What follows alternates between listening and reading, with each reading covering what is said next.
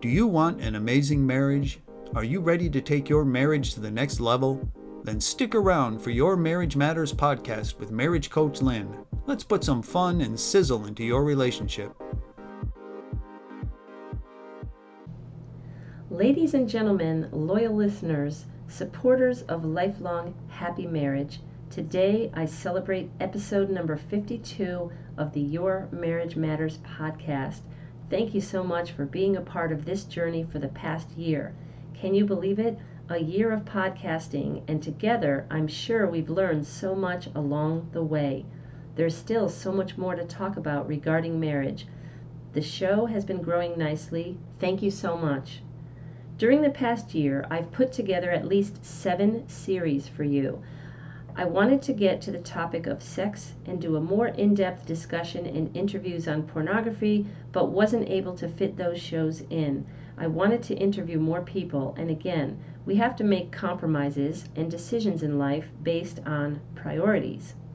This is the 6th and final episode of Top 6 Marriage Books, Catholic resources that inspire lifelong love in marriage. I would give a 5-star rating to the first 5 books I've presented in this series.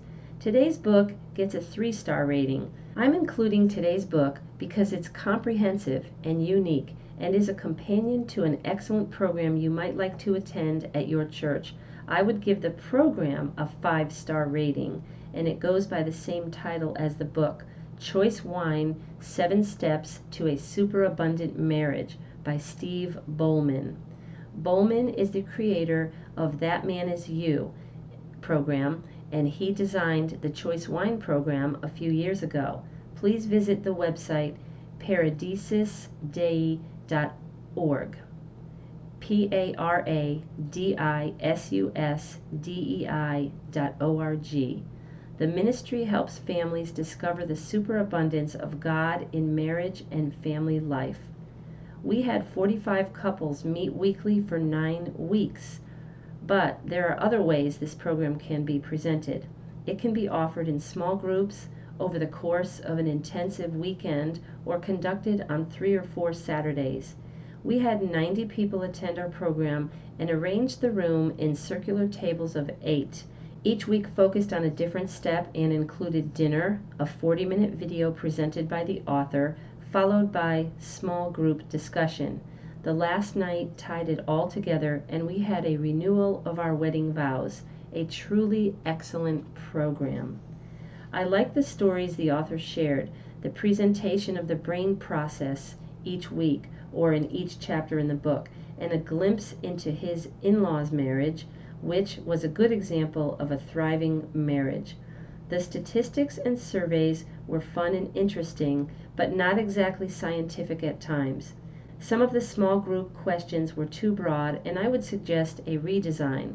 Missing in this program, and many programs about a superabundant or thriving marriage, is family, especially being open to a large family, which reveals a fruitfulness and generosity of love.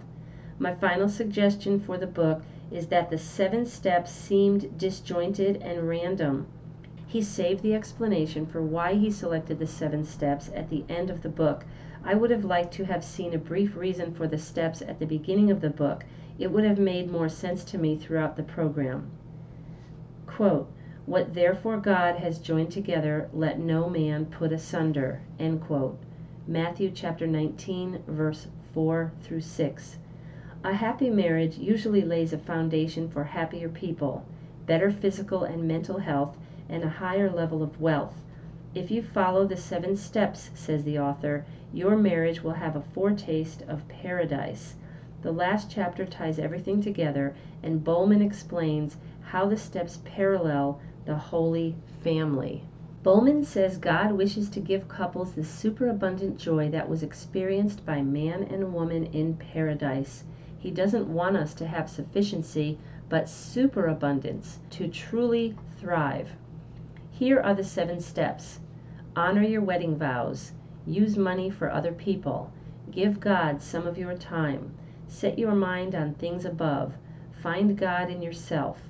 Find God in other people. And number 7, make it easy to be good and hard to be bad. Let's take a closer look. Step 1. Honor your wedding vows.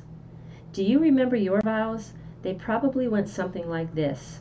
I blank take you blank as my lawful husband or wife, to have and to hold from this day forward, for better, for worse, for richer, for poorer, in sickness and in health, until death do us part. There are also 3 important questions for the bride and groom. 1. Have you come here freely and without reservation to give yourselves to each other in marriage? 2. Will you honor each other as husband and wife all the days of your life? 3. Will you accept children lovingly from God and bring them up according to the law of Christ and His church? Step 2. Use money for others. Simplicity, less stress. Eat dinner together and go to church as a family once a week. Families with a net worth of $250,000 to $500,000 reported more happiness than households with $5 million or more. The author talks about his father-in-law's frugality, which included the practices of giving the first fruits of your labor to God, keep some cash in your wallet that you can give away, moderate your consumption of media, live below your means, don't use credit cards, eat meals at home, save money, and increase your savings amount. Step 3, and again, I'm summarizing the steps in the time we have here. Give God some of your time. Find time to pray. Get involved with small groups at church. Each of us will have to determine what kind of time investment we have or want to contribute to church activities, volunteerism, involvement, or donations. Dr. Andrew Newberg, a neuroscientist, has researched the impact of prayer on the brain and regular religious attendance. He found lower activity in the amygdala and limbic system during and after prayer. This helps to reduce anger, fear, and anxiety. There is increased activity in the anterior cingulate cortex. This helps to make a person more empathetic and compassionate. There is increased activity in the parietal lobe. This helps to strengthen a person's sense of self. Basically, there's a greater overall well-being, a greater sense of purpose and meaning, increased hope and optimism, and greater self-esteem. Prayer leads to lower levels of loneliness, depression, less anxiety, less substance abuse, lower levels of schizophrenia and other psychoses, fewer suicides. Prayer changes you, and it changes your marriage. Step 4. Set your mind on things above. We need to stretch our minds beyond the material world. In a one-flesh marriage where husband and wife form a close bond or spousal union, over time, the brain structure actually changes. A relationship bathed in dopamine, oxytocin, and vasopressin contribute to attachment. The neurochemical restructuring comes about through not only the sexual relationship, but I want to add to the author's observation and understanding with some comments of my own. Oxytocin is activated through such things as natural childbirth between husband and wife and through breastfeeding.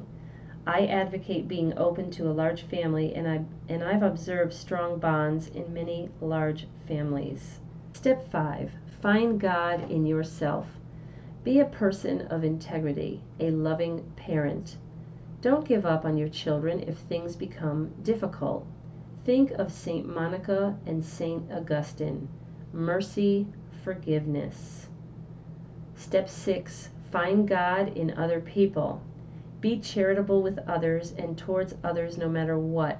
He talks about the importance of friendships. I want to add that couples' friendships are important. When you can find 4 people who hit it off, where you can all enjoy each other's company.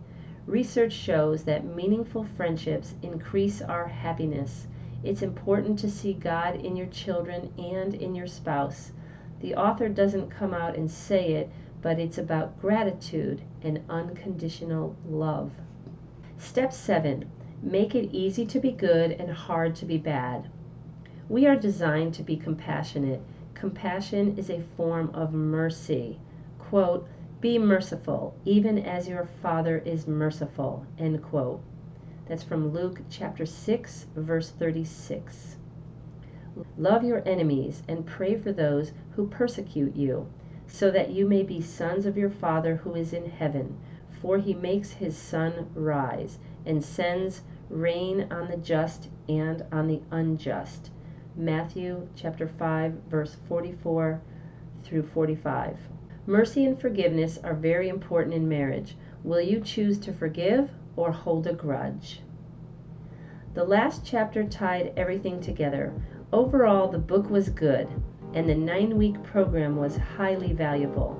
This concludes our 6-part series on Catholic resources that inspire lifelong love in marriage. Make your marriage super abundant, and until next time, make your marriage great.